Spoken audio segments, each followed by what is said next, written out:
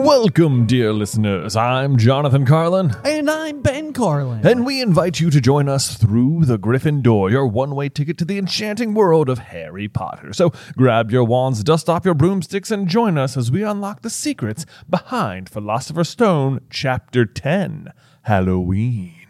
Oh, Man. In the real world here, as we're recording this, it's like 1 week after actual Halloween. I know.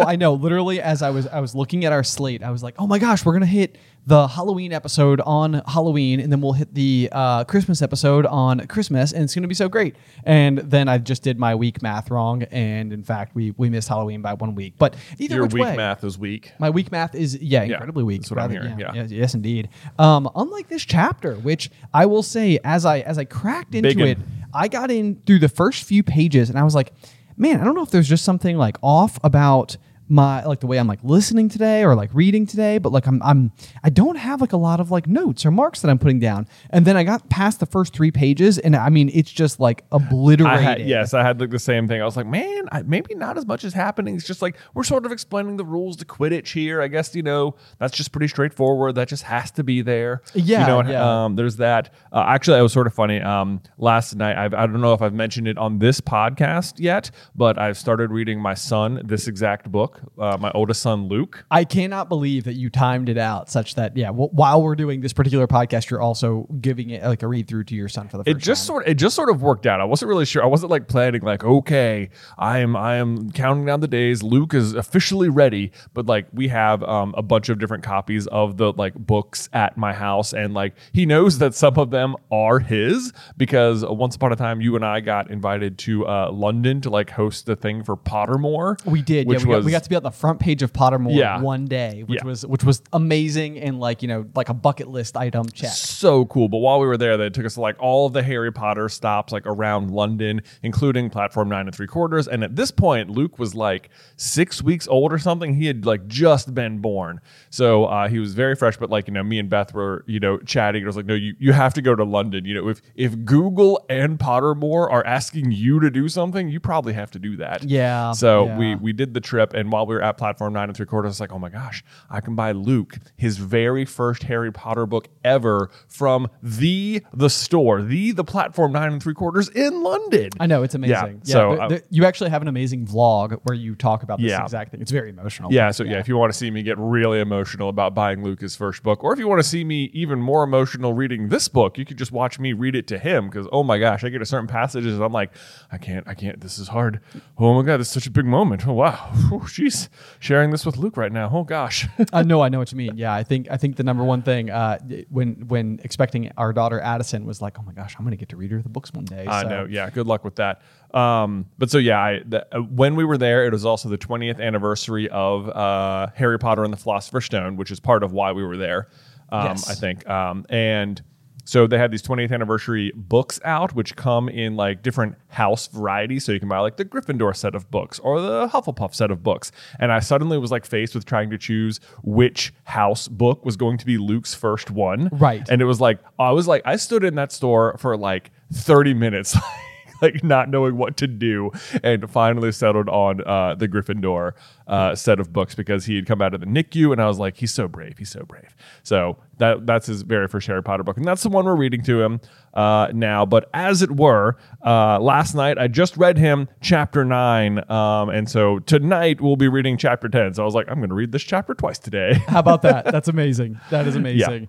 Yeah. But yeah, so as we said, I mean, Halloween's rather interesting within the wonderful wizarding world because it is known to be a rather eventful occasion for Harry and company. It is. There's almost always something happens on Halloween, which is like notable because it is also the date on which Voldemort attacked Harry as a baby. Right. And so you almost wonder if it's like a mildly cursed. Yeah. Cursed like day is there a cursedness about it? Like in the same way that like the Defense Against the Dark Arts position is cursed. Right. Yeah. That's a good question because eventually we'll see. I think like the Nearly Headless Nick's Death Day party will be on this occasion. Does Sirius Black enter the castle in Sirius book 3? Black does, break into the castle on book 3. On book 4 is when Harry's name comes out of the Goblet of Fire. Yep. Yeah. So it's like, what's interesting about that is that the Sirius one is like the complete opposite. Like Sirius is like like one of Harry's greatest allies. But the other, at least for the first 4 books, all the other ones are like almost Voldemort direct related incidents. Yes, they absolutely are. Yeah, which is kind of fascinating. Yeah. So anyway, without any further ado, let's dive on into chapter 10, Halloween, where we're sort of coming on the heels of the midnight duel, where Harry, Ron, Hermione, and Neville have just sort of like ventured out into the castle in the middle of the night. You're sort of getting a feel for like the different ways in which the different characters might react to such, rule breaking, if you will. Obviously, Hermione takes it incredibly difficult, and sort of like, you start to see the even greater valley being forged between Harry and Ron and their relationship with Hermione, which obviously will yet to be filled in this same chapter. But obviously, that's a really big one. Neville himself also is sort of continuing to demonstrate like a little bit more of his overall just cowardice. Like, like a little bit. Like I don't think he's really stepped into. Not quite. He's very much like, I didn't want to be there. The entire experience was the worst, and I don't like dogs. Yeah, it's like I'm not even remotely curious what that dog is guarding. It's like, whatever it is, totally fine. You keep on guarding it. Meanwhile, Harry and Ron are like, let's do it again. Let's have another wild adventure. That was the coolest thing ever. Yep. Yeah. So they're all jazzed about it. Then of course, shortly thereafter, they go down to the Great Hall for breakfast, where the arrival of a large parcel being carried by no fewer than 6 screech owls. Yeah, I think so. Which will of course be Harry's Nimbus 2000. Oh yeah, along with a letter, which the letter almost, it feels like they could have like sent him a letter and been like, hey, can you come by my office later? It does seem like this was not the way to do it. Yes, yeah, especially because here's the other thing too. It's like, do not open the parcel at the table. It contains your new Nimbus 2000, but I don't want everybody like knowing you got a broomstick, or they'll all want one. This is like one of those things where it's like, this is not really a secret that needs to be kept necessarily. Like the word is starting to get out anyway. And also like the very thing that they're bending the rules for is a school-wide and attended event, which is Quidditch. Right. So like people are going to know Harry was...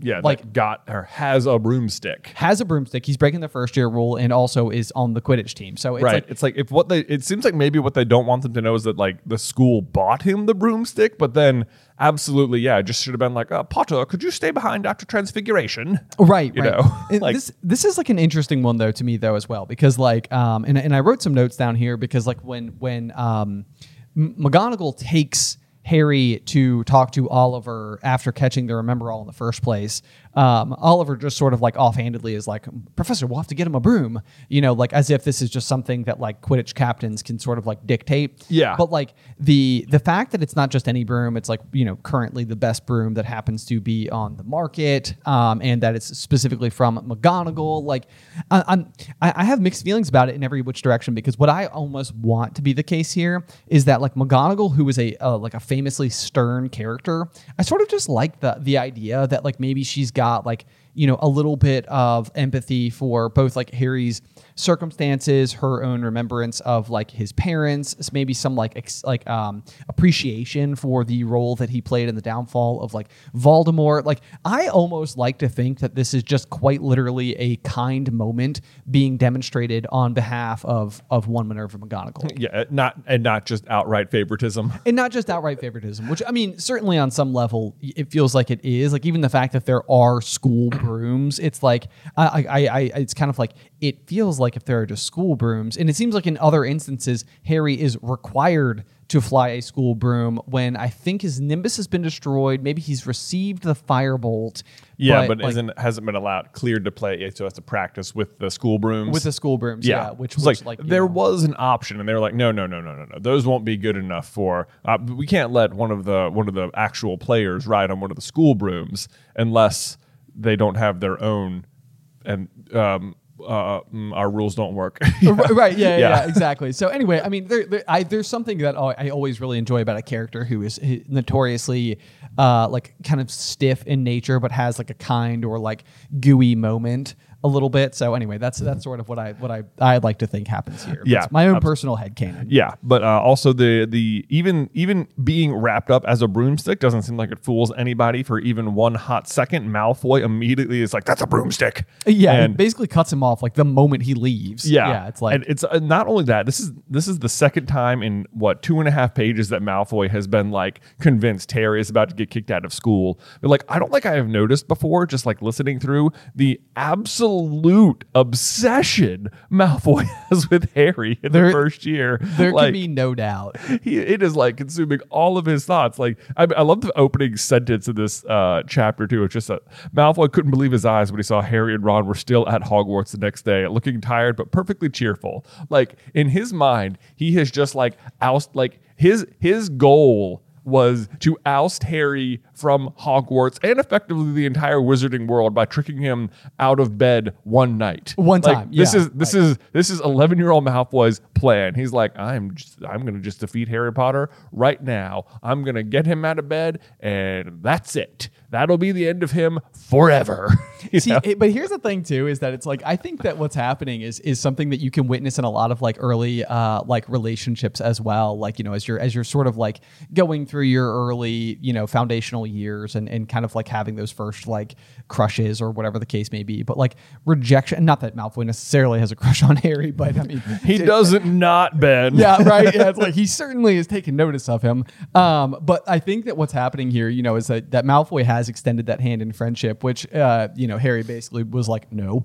And so I think that like it doesn't necessarily surprise me because like, that sense or feeling of rejection can oftentimes lead to this sense of like need to prove oneself in some other capacity. Oh, it's not only was he rejected by Harry, but Harry is effectively filling the role he thought he would have at school.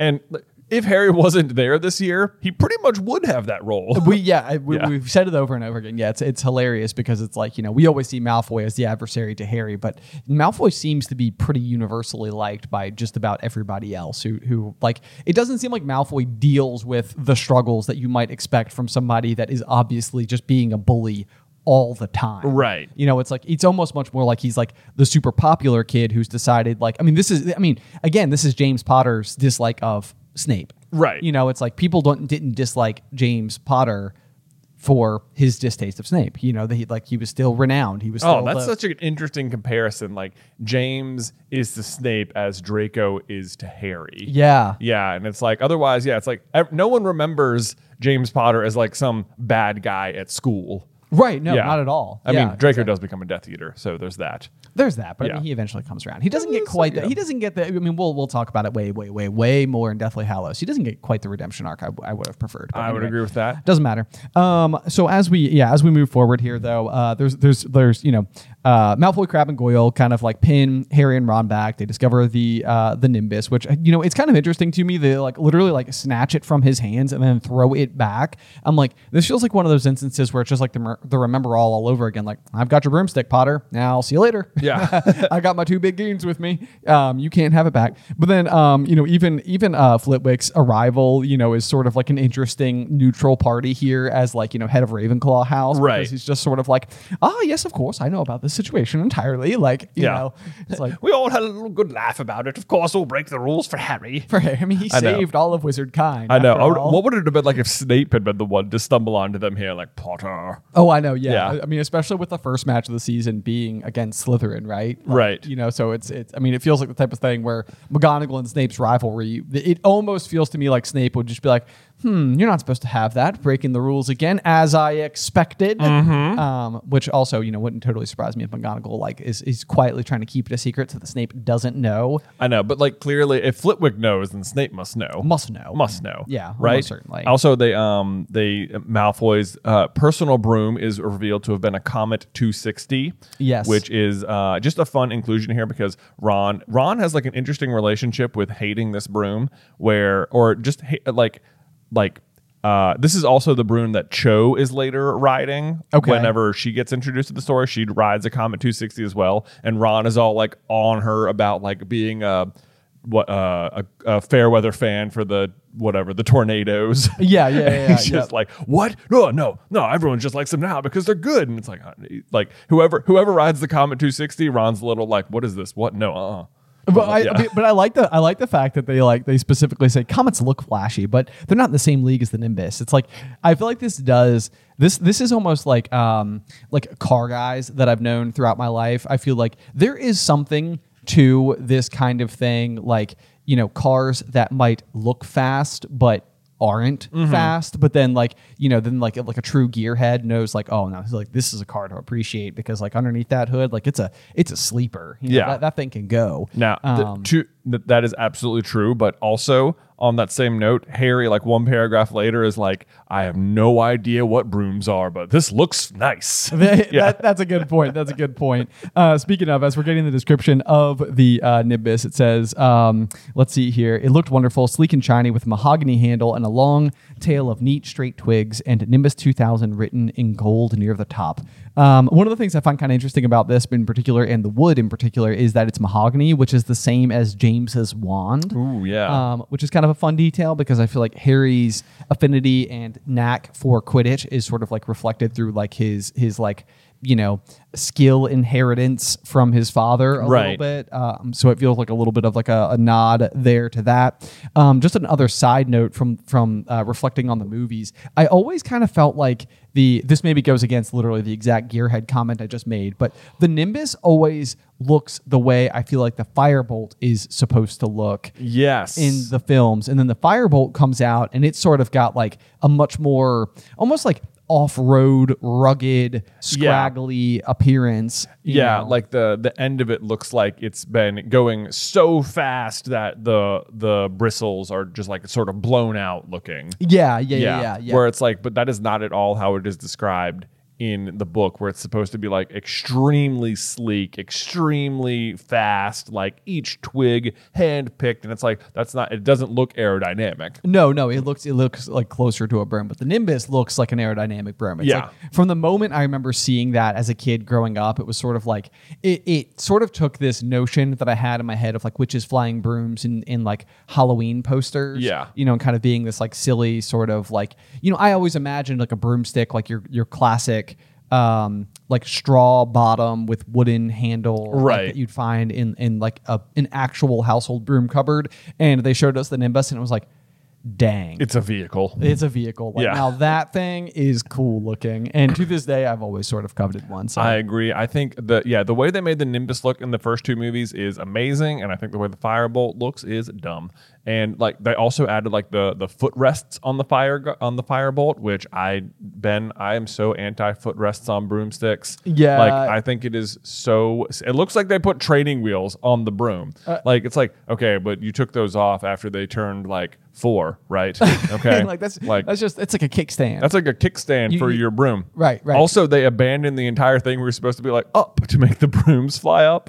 Like, you know, like that is never a thing again. That's like just the first time they ever ride them. Well, it does seem kind of silly unless there would be a situation where everybody's broomstick was already on the pitch, but I feel like they always show it to us with all the characters carrying them out there. So it'd be like hilarious if you like watch them all walk out, set the broomstick on the ground just so they could then summon it back into their hand to take off. But I feel like I could actually see a world where you like line up similar to like a soccer match. Everybody's like, you know, roughly in their position and all the broomsticks are like laid out before them, and it's sort of like part of the strategic configuration as to how each team kicks off the match. It's like everybody's broomsticks start on the ground. Oh right, yeah. You know, like you have to like get it off the ground and kick off. Yeah. It's like the tip off in basketball or something. Yeah. You know, it's like, you know, there's like a little bit of, you know, the tip off can kind of go either way. It's like the athletic coin flip, you know, so to speak. Mm-hmm. Which maybe anybody who plays basketball is like, that is not a coin flip at all. And there's a ton of skill involved with having your best jumper or tallest. I'm sure there is. Yeah. I mean, you know. Yeah. I mean, get it to your point guard right away. People consider this. This is not like just not total chance, but either which way. Yeah, we sort of get like a little bit of the introduction, you know, a little bit more to Oliver Wood, who again, as a kid, was a character that I always just like endeared. I always loved Oliver Wood. Oliver Wood is great, and then his character in the movies is even like better. They're like this kid with the Irish accent, and I feel like every girl I knew ever had a crush on Oliver Wood. Yeah. It's just like there's something like just exactly right about how he ends up being in the movie. It's like you make a fair beater. Yeah. Which I was like, as I was like reading, I was like, does he say that in the book? Because I can't remember whether or not he does.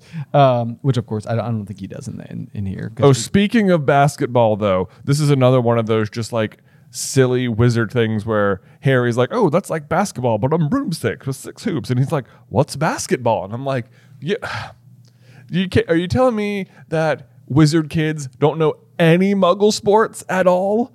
Like, it seems, of course, Muggle kids can't know about Quidditch because that whole world's a secret. But like, sports are still a big. It doesn't track with me that wizards don't follow Muggle sports at all. It does, yeah, and you're right, because I do think the perspective shift is very different based on like whether or not you're a wizard versus if you are a Muggle. Because you're exactly right. I mean, you hit the nail on the head. Like the Statute of Secrecy dictates, and like primary objective of all wizard kind is basically to exist essentially like unbeknownst to the Muggle world, the non-magical world, and but like that means, I think like Hogsmeade is one of the only, British exclusive wizard communities. Like even Godric's Hollow, I've mentioned this before, is like has Muggles that live there. So it's like you would have basic exposure just by existing kind of like quietly from within these right. populations. Like even if you don't follow it, it seems hard to not know what basketball is, especially because not 2 paragraphs later, he's throwing golf balls for Harry to catch as stand-in snitches. And it's like, okay, you have golf balls, which means you must know that those come from the Muggle sport of golf. And golf is just much more obscure than basketball. So yeah, no, it does seem a little bit surprising. And I wrote that exact same note down as well, where it's like, well, he knows about the golf balls, but I suppose there's some world where he just has small white balls and has no idea what the sport of golf is. Sure, I guess that's possible that he's just like, these are conveniently sized. Right. Yeah. This is about it. This is another one of those occasions like where as you get further into the series and you learn more about like the golden snitch and some of the attached lore of the snitch in particular, is that it seems like they are one-time use objects. Like they're like effectively like created for every single match, and because I mean they like the one that Dumbledore will eventually give Harry is the one that he'll catch in his first ever match. Yeah. And that has like the flesh memory attached to it. So you know who like wins the contested bout or whatever, like who touched it first, which is also a little bit flawed logic because somebody could like nick it and just not catch it. But right. Either which way, this is like one of those where it seems like the case contains what is otherwise like Hogwarts snitch. Yeah, or it's just like a training snitch or something. Maybe I guess it must be. Right, exactly. Yeah. Like what my honest opinion here is that the lore of the snitch had not been properly built out yet, and I'm not fussed about that. Right. But I would say at this point in the page, as these words were written down, I would suspect that it had not yet been concluded that every single snitch was unique in its own special way. Yeah, I would pretty much agree with you on that as well. Moving on, he starts getting to the rules of the game where there's so many things about Quidditch that I love and so many things that I'm like, why this? Why is it that way? But the fact that I love the game design that catching the snitch ends the game, that there's not like a set time limit to it. So you could have very long games or very short games. Yep. That is so cool. But the 150 points is just too many. Like it is just like, there's no way that there's like, I mean, he says it right there, an extra 150 points. So they nearly always win. It just like, it makes it feel like the rest of the game, which is otherwise so cool, like doesn't matter. It's just like whoever catches the snitch pretty much gets it, Yeah. That's it. It needs to be like 30 points and you end the game or something. No, but it's interesting too, because I mean, like you'll like, later on we'll get like I think the record for the longest match is 3 months. Yeah. To keep bringing on substitutes so players could get some sleep, which is just flat out absurd. 3 months would be like far too long. People wouldn't be able to continue to spectate. It would just be like, and who are these like unbelievably inept seekers? I know. That like, the snitch can't leave the pitch area and they're just out there for months. They're just forever. You know what the real problem is? I wrote this out on the other page. Is that if you've got if you're a team, it has to have happened at some point in Hogwarts history where just like all of the beaters weren't very good or something. Like it seems to me that if you're at middle school, high school age Quidditch, there's a lot of games that are severely dictated by the bludgers. Oh, yeah, yeah. Well, and a couple of thoughts here, because one of the things I was going to say is that simply if the match lasted for 3 months, then 150 points is probably like null and void. Oh, you're right. Yeah, at that point, it's just like, just end the game, man. Right. Just come on. The score could or would be in the thousands. The other is that Oliver Wood says, don't worry, the Weasleys are more than a match for the Bludgers. I mean, they're a pair of human Bludgers themselves. This is pretty high praise coming from Oliver Wood, who has just become Quidditch captain, and Fred and George are only are they in their third year? Third year, yeah. Their third year, which means that they've only played 1 year of Quidditch themselves so far. So as second years, they not only made the team, but were good enough to get this kind of praise. Yeah. Which is pretty impressive. The other thing I was going to say, though, about the points is they do come up in the standings as something that is otherwise somewhat important. Yeah, that is true. That it's like, we have to be up by this much and then catch the snitch. So it's sort of like if you can let your team, like, even if you could catch it right away, maybe it behooves you in the standings to let your team try and score like as many points as possible before you end the game. Exactly. Yeah. So I think that could be like one of those where it's sort of like, the general thought is that like if you see the snitch, you catch the snitch, like let that be that. But I feel like that lends a little bit more credence to the thought, like, okay, like I saw the snitch, but it's too early based on where we're at in the season. And if we want to be able to move up against this other team, then we have to I got to trust my chasers for a little while. It seems that there could be some like seriously like ganging up on certain teams. Like if you know that like Ravenclaw's put out a poor team this year and it's like, all right, guys, we're going to try to get to like 1,500 points this game. Oh, yeah. All right. So just run it up as high as you can. And then, Harry, I'll give you, if we get over 1,000, just try and catch it at that point. Cool. Cool. But even if they catch it at that point in time, we'll be fine. Yeah, we're good because, we're just going to focus on chasing this game. So you just block their Seeker, all right? They got a Comet 260?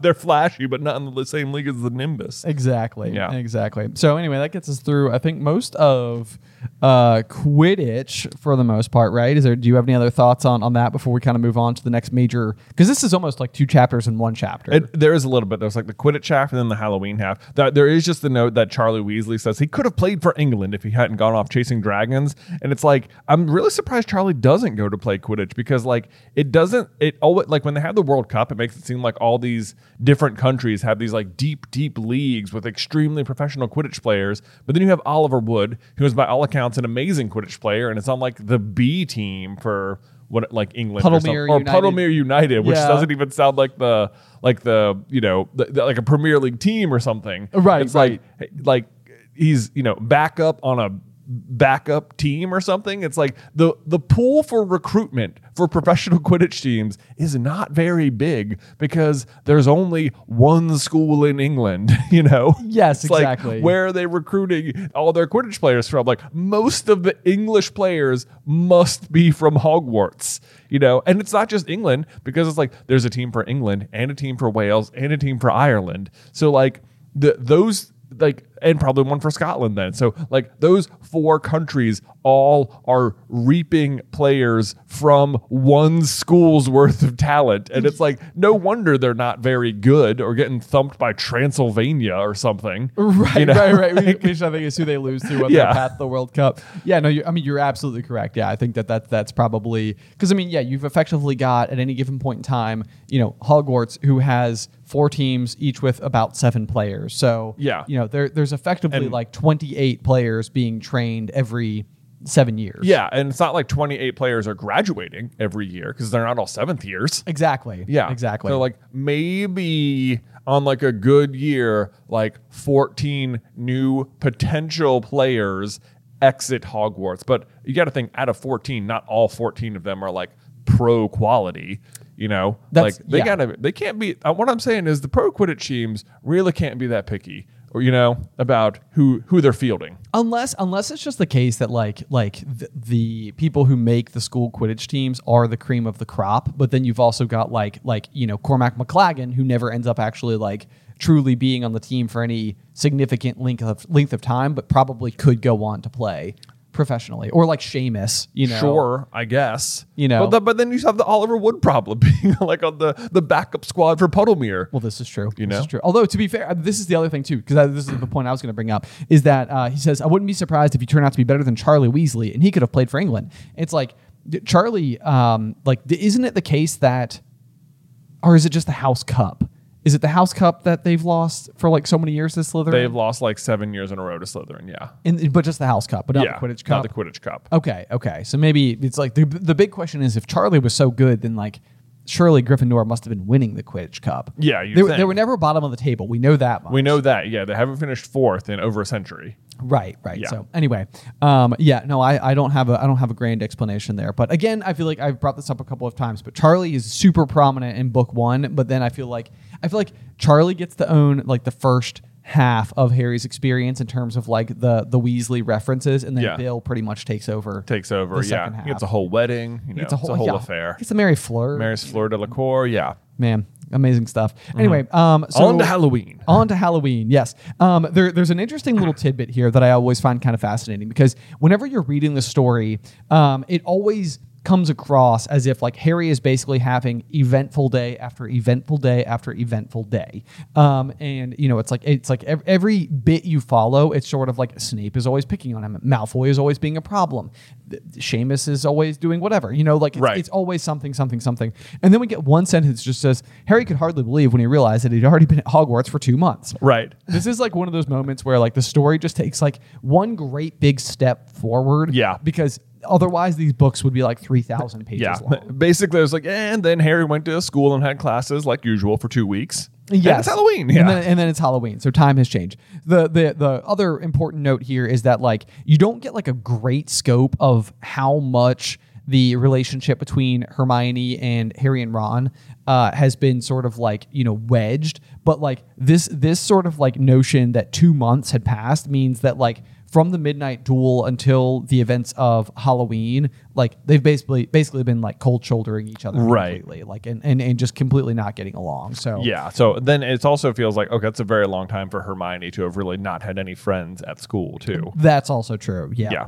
Oh yeah, so then we get to Charms class where they're learning Wingardium Leviosa, which surprising to me that 2 months in they haven't done this spell to float feathers, but.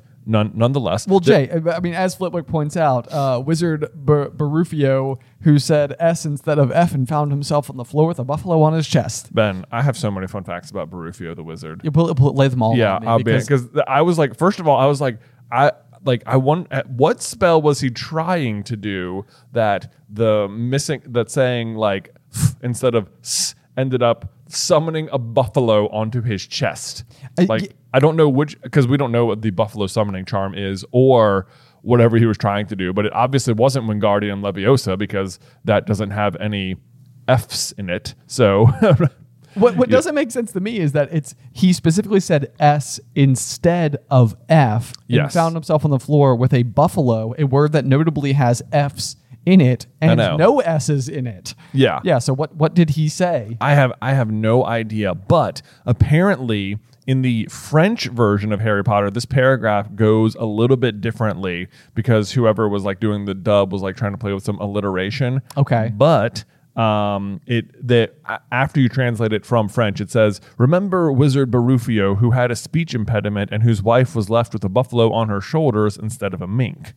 So they like mess it around a little bit, but it introduces Barufio's mix-up as the result of a stutter rather than, or as part of a speech impediment, instead of just like a mistake. So that I thought was pretty interesting. But then also Barufio comes up later as the creator of Barufio's brain elixir. Yes. Which is something that they are, someone tries to sell it to Ron in his 5th year as a way to get like better grades on their OWLs. Yeah. But apparently, or if you go look on the Wikipedia, Barufio's brain elixir did not work at all and pose serious health hazards if improperly brewed. So it seems like Barufio is most famous for making an ineffective potion that does the exact opposite of what it says and for summoning a buffalo either on himself or his wife's chest. by mispronouncing a word. But then, interestingly, despite the fact that Barufio's brain elixir doesn't have a good reputation in the text, there is also, do you remember I'm sure you do. Yeah, Wizards Unite. Wizards Unite. Yeah. In Wizards Unite, Barufio's brain elixir was like an experience multiplying potion, which made it like one of the best potions in the game. That was honestly like, I got to this sentence, and this is like one of those moments in like, you know, in the books where I was just like, I've read these books so many times, and for whatever reason, this entire fragment has never stood out to me before. Like as I'm like reading through it for the show, I was like, I've never read this sentence before in my entire life. Like, but then all of a sudden it's like, but surely I have. Yeah. You know, and which is just so. This would be a question on like a trivia, you know, stream or Jay versus Ben, where I'd be like, I have literally no idea. But hopefully now Barufio will be baked into my brain. Yeah, you got forever. it. You got it now. Moving on just slightly from that paragraph, though, this is sort of like an interesting little tidbit that I always find to be kind of hilarious about the first book is that. It says, it was very difficult. Harry and Seamus switched and flicked, but the feather they were supposed to be sending skyward just lay on the desktop.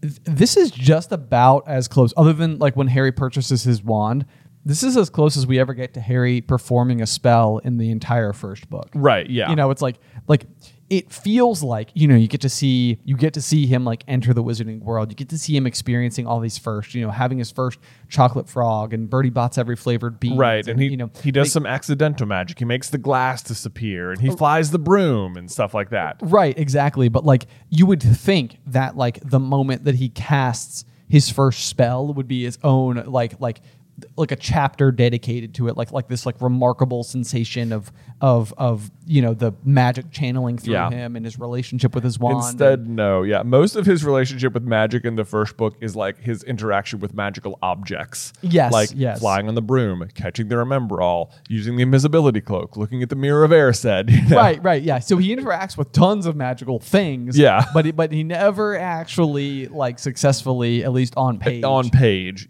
cast the spell. Yeah, which, you know, it's just that you got to bring it up. Then you of course got the rather infamous or famous at that rate Wingardium Leviosa. You know, it's oh yeah, I circled that whole exchange and just wrote like, who knew how popular this exchange would be? Oh my gosh, I know. Yeah, like this has been made into just like every single punified version of T-shirt. You know? Yes, like if you go to Universal Studios and you're walking through Diagon Alley, like you'll see somebody's wearing a Wingardium Leviosa. Absolutely. Just one of the best scenes in the movies, and really sets up the second half of the chapter where Hermione is correcting Ron on how to do it, and then of course she correctly does it. So that's the worst, when someone's like correcting you and you're like hating them for it, but then like they're succeeding and it's like, I don't want to listen to you. That's exactly even though clearly I need to. Yep. This is another one of those kind of like the crush scene from earlier. This is like such a classic high school moment where somebody is just genuinely got some talent in a specific topic, like they're excelling at something, and it's like you may resentfully have to sort of take their advice, but like it's like I would rather do it wrong. I'd rather do it than accept the way. I'd rather do it wrong. Nailed it. Speaking of whom, the next page, uncharacteristically mean, is Ron, where Hermione is crying and Harry says, "I think she heard you," and he says, "So." But she must have noticed she's got no friends. Like, oh, savage Ron. It does have the decency to say, said Ron, but he looked a bit uncomfortable. Mm-hmm. I think that this is another relatable middle school, high school moment. Like I've said before, I think middle schoolers are probably amongst like the most potentially... What is the best way to describe it? Like perceptive.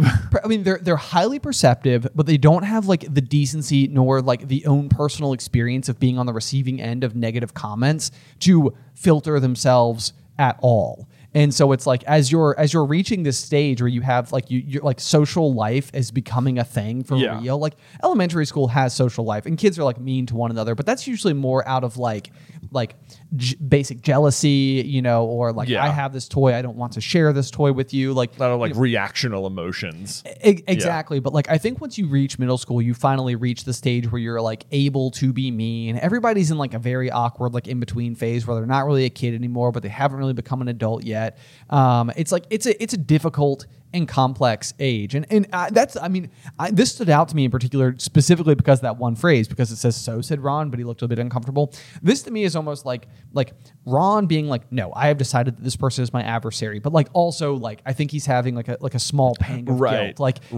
He's like testing the waters with being mean. Yes, exactly. But it's like, but he doesn't like the feeling of making somebody cry. Is what I want to interpret from this situation. I think you're absolutely right about that. Yeah. Through the Gryffindor is supported by Rosetta Stone. As much as I love getting lost in a fictional world, I also love traveling abroad and getting lost out in the real world. And by getting lost, I of course mean finding adventure. And just like mastering the intricate spells of the wizarding world, learning a new language can be an adventure all on its own. With Rosetta Stone's innovative language learning programs, you can unlock the secrets of communication from the comfort of your own common room. And Rosetta Stone is the most trusted language learning program. It's available on desktop or as an app, and it truly immerses you in the language you want to learn. I think where I personally always struggled in school trying to learn a new language is the classes were long and my attention simply would drift, but Rosetta Stone provides lessons as short as 10 minutes. You could even do it during your morning commute, making it perfect for any attention span. So don't put off learning that language. There's no better time than right now to get started. For a very limited time, Through the Gryffindor listeners can get Rosetta Stone's lifetime membership for 50% off by visiting rosettastone.com/today. That's 50% off unlimited access to 25 language courses for the rest of your life. Redeem your 50% off at rosettastone.com/today today. Through the Gryffindor is sponsored by BetterHelp. Let me tell you what, I wish I had more time. Between time for family, work, exercise, and household responsibility, life keeps me so busy. So much so that part of my own problem is that even when I do find a window of time to do something just for me, I'm not even sure what I want it to be. Like read a book, take a nap, contemplate the turnings of the world. It's strange, but at some point in time, I may have lost the thread on what I actually want to do with my own time. And that's where therapy can really, truly help. It's one of the primary topics I bring up in my own sessions. How do I recognize my own genuine passions versus what I think the world, family, or social media might want me to do? Finding breakthroughs in this department has been massive. It means my downtime is actually refilling my cup compared to being worn out attempting to keep up in the rat race of life. If you're ever finding yourself grappling with something similar, consider therapy with BetterHelp. It's entirely online, designed to be convenient, flexible, and suited to your schedule. Learn to make time for what makes you happy with BetterHelp.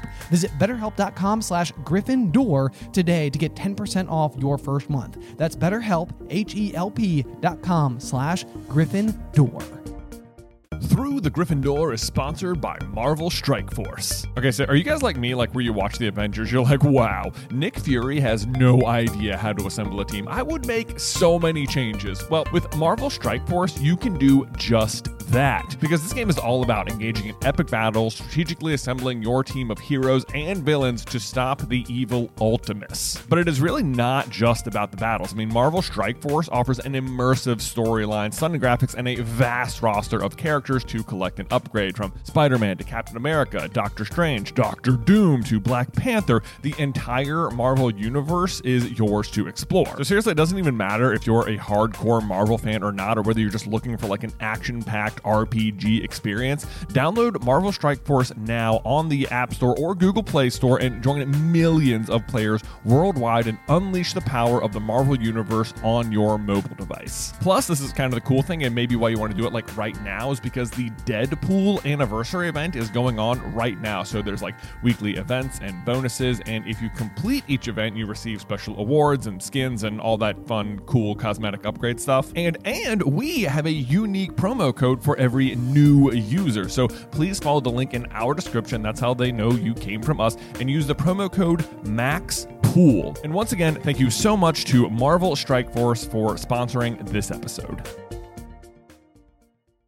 As we scroll down a little bit here, though, we of course learn, from Parvati and Lavender that Hermione's crying in the girls' bathroom, which is a little bit set up for how they'll know where to go as the scene unfolds a little bit more. The next one that sort of stood out to me, though, is they're there for the Halloween feast, where there's thousands of live bats flying around the ceiling and all the rest. But it said the feast appeared suddenly on the golden plates as it had at the start of term banquet. This is kind of interesting because it means that the food doesn't always magically appear.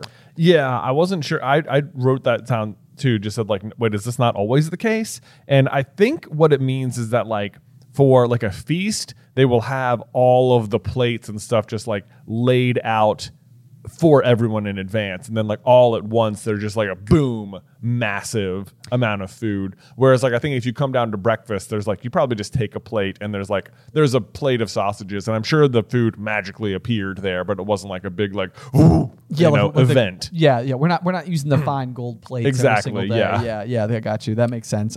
Because otherwise, not that Harry's reaching for anything fancy, man. He's still going for that baked potato, for the baked potato in the wonderful magical world. No, the only note I had about that in particular was like, if in the event that it's not always magicked up there, it can't be being delivered by house elves, which we know are the people who work in the kitchens. Yeah. Because they don't know about the house elves until year 4. Yeah, like they haven't seen them at all. So I think they are still magically sending them up. They're just not like, it's not like a huge to-do. Yes. Okay. Yeah. Less of the pomp and circumstance there. Okay. Right. I'm totally fine with that.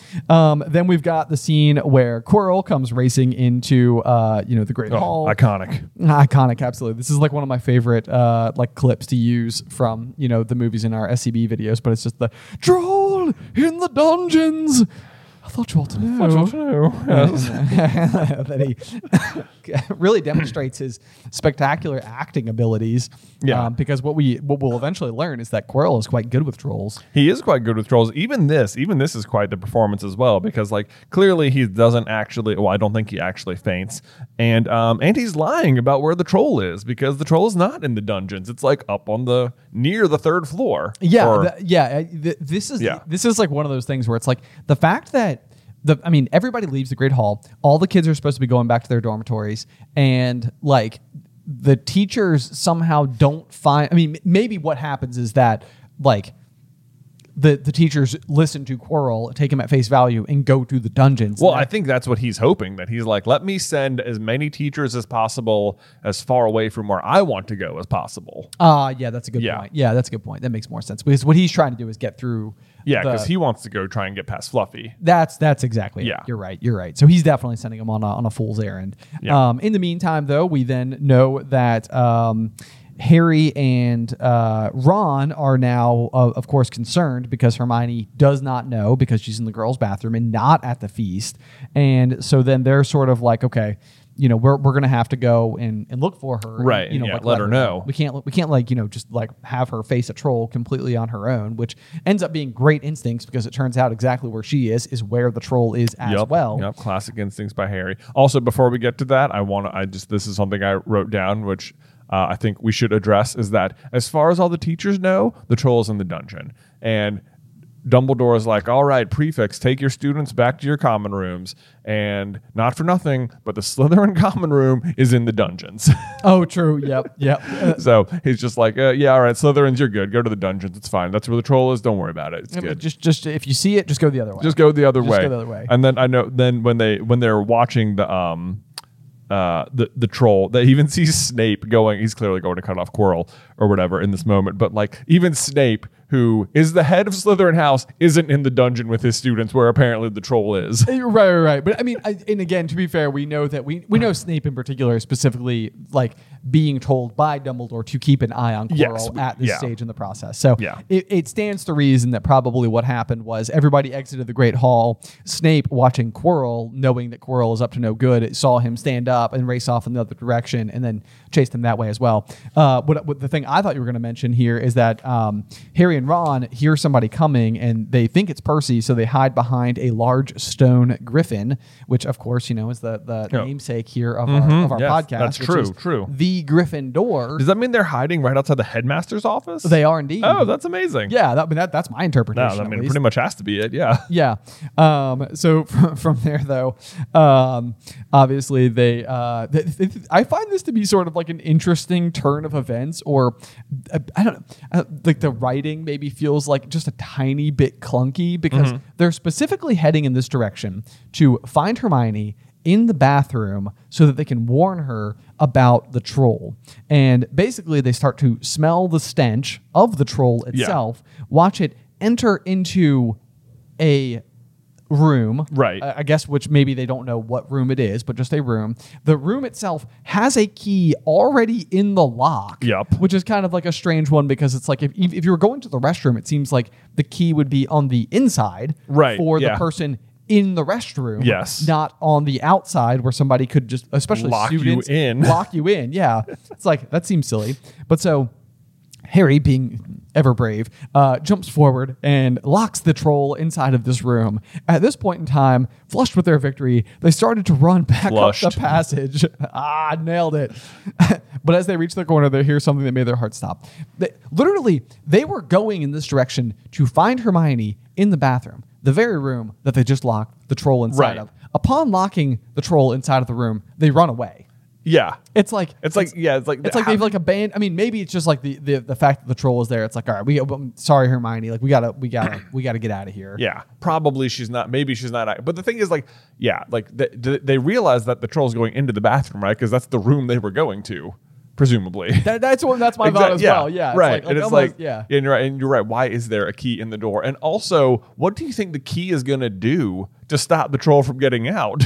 Right. It feels like the troll probably can just just punch the door right through. I mean, either because I don't think locking the door makes a difference to the troll. Probably not. Having a closed door is one thing, I guess. Maybe that will deter it. But it seems like locking it is like the extra step. All they really do is truly trap Hermione in a bad situation. Yes, in fact they do. So anyway, they wheel around and discover that, of course, Hermione is now trapped inside of the bathroom with the troll, at which point Harry and Ron sort of do kind of what Harry, Ron, and Hermione will ultimately do pretty much all throughout the series, which is just doing something that is both like admirable but also equal parts reckless. Yeah. So they demonstrate like a little bit of their bravery. They immediately jump into action where, it's like, okay, like we can't let Hermione be hurt by the troll. We must save her. Right. At what point in time, so to get that like neat piece of symmetry where now Ron is using the advice on behalf of Hermione to save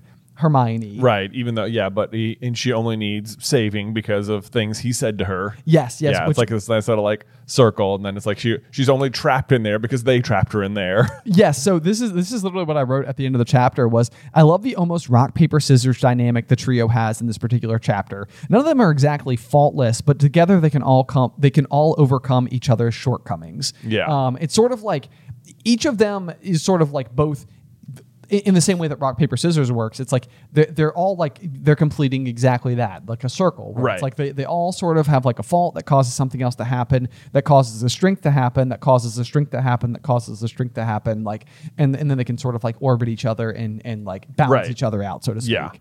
Yeah.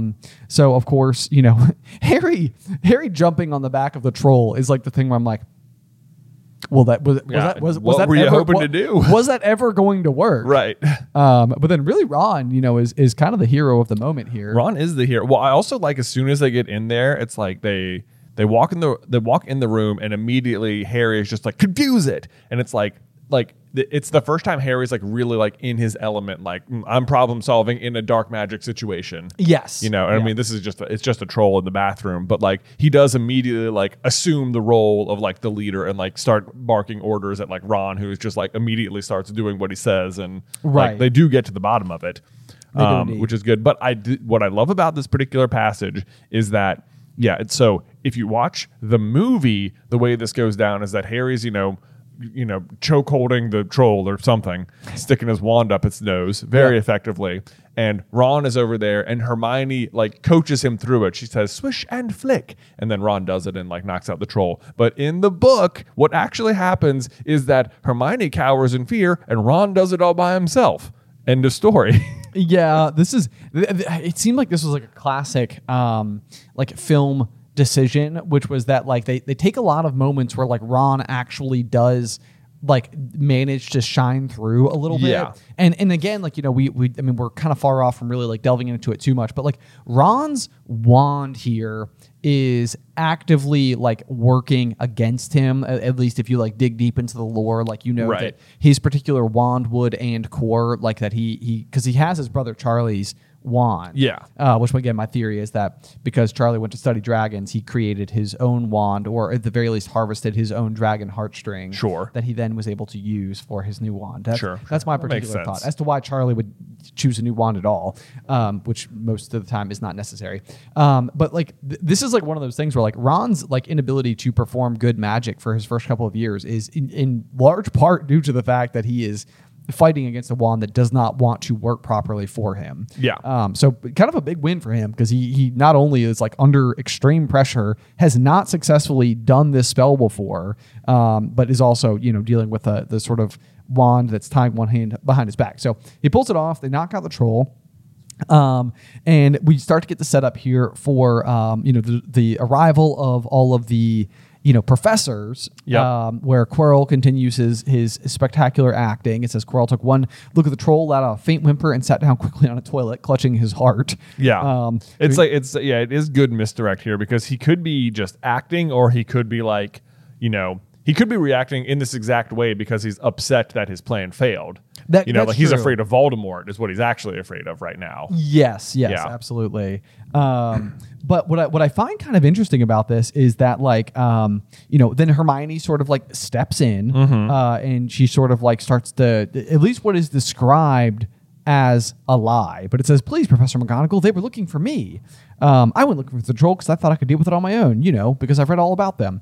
And so like that portion of it is a lie. Yeah. Like Hermione was crying because of them in the first place. But otherwise, the rest of this is actually reasonably accurate. They were looking for her. Right. That part is true. Yeah, that's like exactly, if they hadn't found me, I'd be dead now. And it's like, that's also true. Harry stuck his wand up its nose. Ron knocked it out with his own club. That's also true. Also true. They didn't have time to catch anyone. It was about to finish me off when they arrived. Also true. Yep.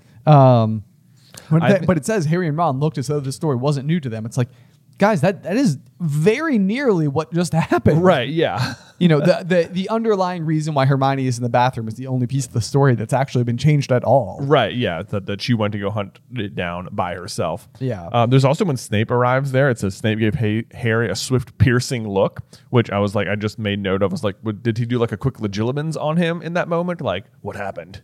Like, can I read it from your mind? Like, can he go like just confirm with Dumbledore later? Like, here's what happened, Professor. Well, or something. If that's the case, it almost feels like this is again a situation where it's the same as like Ron sort of like resentfully taking Hermione's advice on something, because what Snape would see is that Harry and Ron did successfully show up and did successfully save Hermione. Yeah.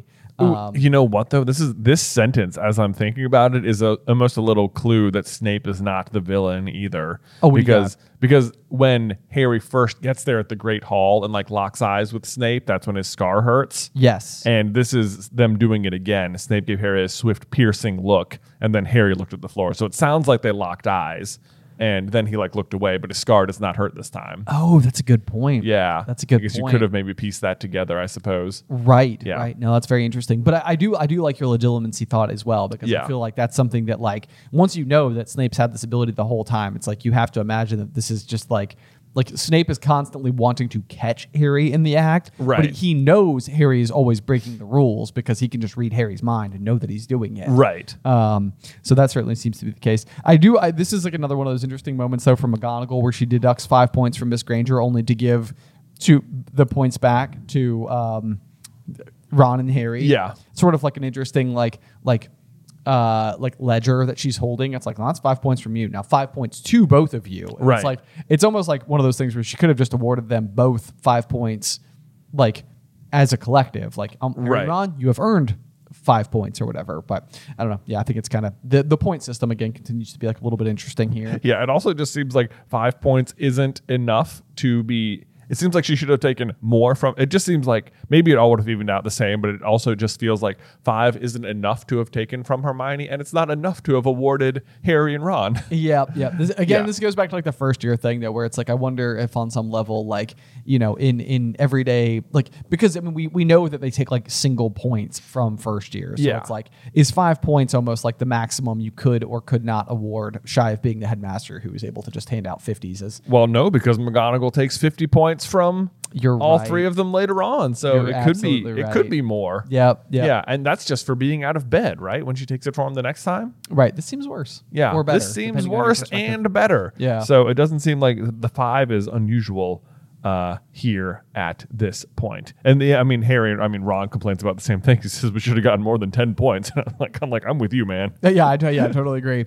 So anyway, though, as we trudge forward, though, the fun and kind of exciting into this particular chapter is the phrase. But from that moment on, Hermione Granger became their friend. There are some things you can't share without ending up liking each other, and knocking out a 12-foot mountain troll is one of them. I know. I love it. I love know. The Golden Trio has been formed, and it took more than half the book to get there. It really does. Yeah, now we're at chapter 11, and finally Hermione is part of the group proper. Yes. Jeez. So it's very interesting. What I also find to be kind of interesting about how Hermione has been like portrayed up until this point is it's not like, you know how like it's almost the case that like all Slytherins are like pig-headed or like they all have like names that seem kind of like harsh, Just like rude or something. Yeah. Yeah. It's like Hermione has not exactly been depicted out of character so far. This is almost more like a matter of allegiance, because I feel like Hermione stays pretty true to even how we've seen her up until this point. Like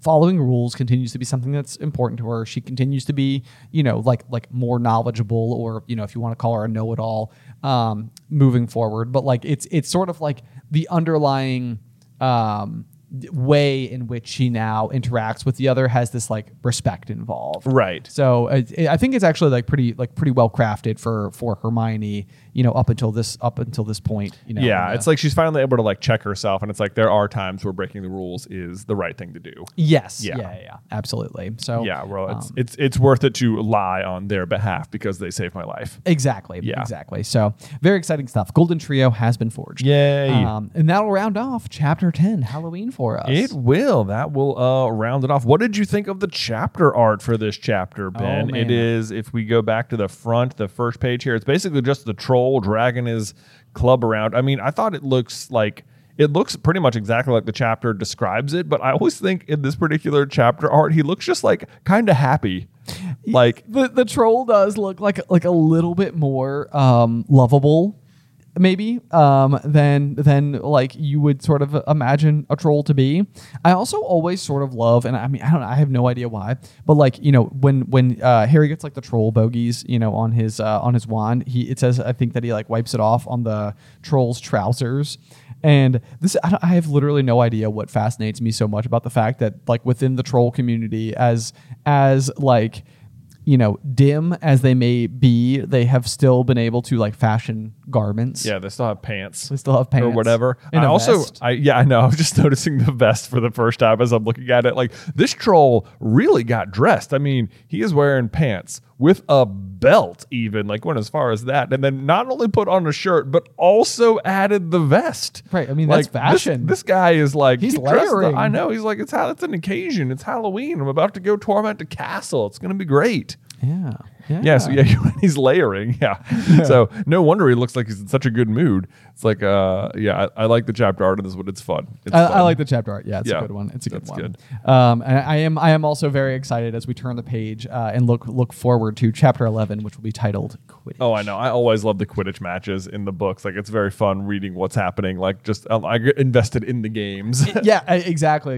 It'll be curious to see how it plays out from like an analysis standpoint. Though. Is there as much to take away from the Quidditch chapter? We'll have to wait and see. We shall have to wait and see. In the Would you like to meantime- hear a review? I would love to. Excellent. All right. So we got a review just yesterday as I'm reading this from Shark Attack 117. Nice. I know. Great 5 stars. They said, absolutely phenomenal. Hey, brother. Love your show on YouTube. Amazing podcast. I have a suggestion for what if. What if Barty Crouch was able to get to Dumbledore? You guys are the best voice for commentating Harry Potter and a lot of other stuff too on your show. Also, I drive Uber, and this podcast has really helped me stay focused and listen to something while I drive. It's amazing to hear your thoughts. I wish I was able to contribute some of my own thoughts on the Harry Potter world.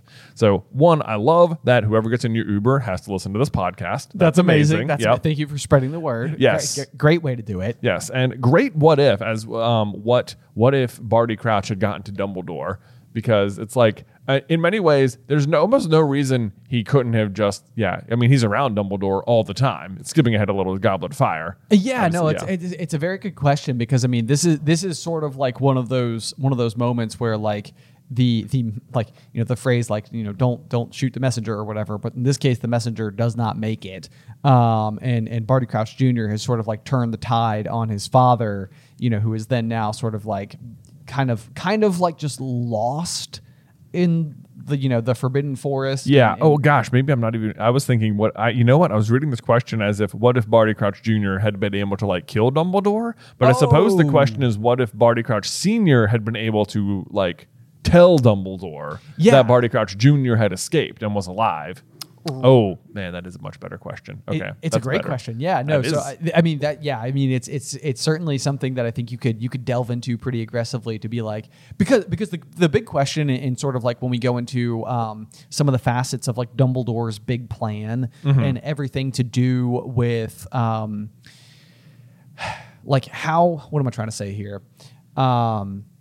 How Dumbledore is like constantly like really aware of everything that's happening in the castle. I mean, even what we know eventually from Deathly Hallows is that from the very beginning, you know, of the school year, Dumbledore tells Snape, "Keep an eye on Quirrell for me, won't you?" Which basically suggests that like throughout the whole first book, Dumbledore knows he has a double agent living, breathing, teaching in his school. Right. Like I would suspect he doesn't know as much as Voldemort is living on the back of his head. Maybe not. Like maybe he's more like generally suspicious. I mean, Harry speculates at the end of this very novel that we're reading right now that, you know, I feel like Dumbledore knows everything that goes on inside these walls, you know, to some extent or another. You know, which again is a very curious thought as to like how much does he know? I don't think he knows everything. Like he certainly has no idea how Sirius Black is breaking into the castle in a few years. That's true. That's true. And he does seem genuinely shocked that Mad-Eye Moody. And maybe this is like one of those things where like Dumbledore has so much faith in Mad-Eye as a wizard, you know, inside of book 4 that he doesn't think to question, you know, the possibility that he could have been like overtaken. Yeah, like Voldemort's trying to use Dumbledore's like ability to trust people against him. Exactly. Yeah. Exactly. So yeah, it's particularly interesting because I mean it would probably, I mean, it would ward off at the very least the fact that Moody is the one who takes the cup to the middle of the maze. I mean, I mean, at that point, I guess they still wouldn't know it's Moody, would he? Even if he knew Barty Crouch Jr. was like loose. True. Right. So it doesn't necessarily mean that he would even like be able to sniff it out. Right. But he would be suspicious of the fact that somehow, some way, somebody, you know, was able to get Harry's name inside of the goblet. Right. You know, and that's the type of thing. He almost certainly is aware that Barty Crouch Jr. is the culprit for the Goblet of Fire. Yes. Yeah. And then it's like, but how did he get into the school? Like, he must have been there. He must be there somehow. But then this is like where it's like you have to credit Dumbledore's wisdom enough with the thought of he's able to suss out a lot of things. Yeah. Who's new this year? Right, exactly. So, yeah. But then it's like there's all those like Karkaroffs there, you know. True. Like he is investigating Karkaroff and Ludo Bagman and stuff at the same time. So it's like, was it one of them? Is one of them? Yeah, I guess, could he? Yeah, would he think Polyjuice Potion was at play? I don't know. I guess he could if he put like Snape on alert that someone was making Polyjuice, because Snape realizes that Polyjuice Potion ingredients are stolen from him. Yeah, that's a good point. Yeah, that's a good point. Yeah, so it'd be like, does he go to Dumbledore with that information? I can't remember. I don't know. He complains to Harry about it. He does. Yeah, lace swing flies, boom sling skin. Someone is making Polyjuice Potion. Feels possible. I mean, again, this is like where you don't assume that Snape would necessarily be telling everything to Dumbledore, but when you know that Dumbledore is acting alongside Snape so directly, it's like it seems very possible that they might be having meetings that be like, someone's stealing Polyjuice Potion. Yeah. Well, this what if, okay, so this what if really goes back to, so if Barty Crouch Jr. had been able to get to Dumbledore, it's because if Barty Crouch Sr. had been able to tell Dumbledore, like that would have happened if Barty Crouch Jr. didn't have the map. right? Like the reason he's able to interfere is because he has taken the Marauder's map from Harry. Oh, so the real question is, what if he doesn't take the map? Because then Harry still has the map and would know that Barty Crouch Jr. is the bad guy, maybe.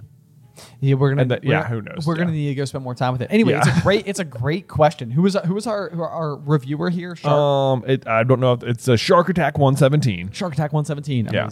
Amazing. Well, thank you so much for a very thoughtful question. We have to just keep a lookout because I feel like this could certainly be a video sometime in the I know future. it could be. Yeah, that's a good one to break down, and I'm surprised. It's amazing to me that as it always is with the Wizarding World, that we keep finding new ways to discuss the story. I know. So, very fun. But anyway, guys, thank you so much as ever, and until next time. We will see you through the Gryffindor.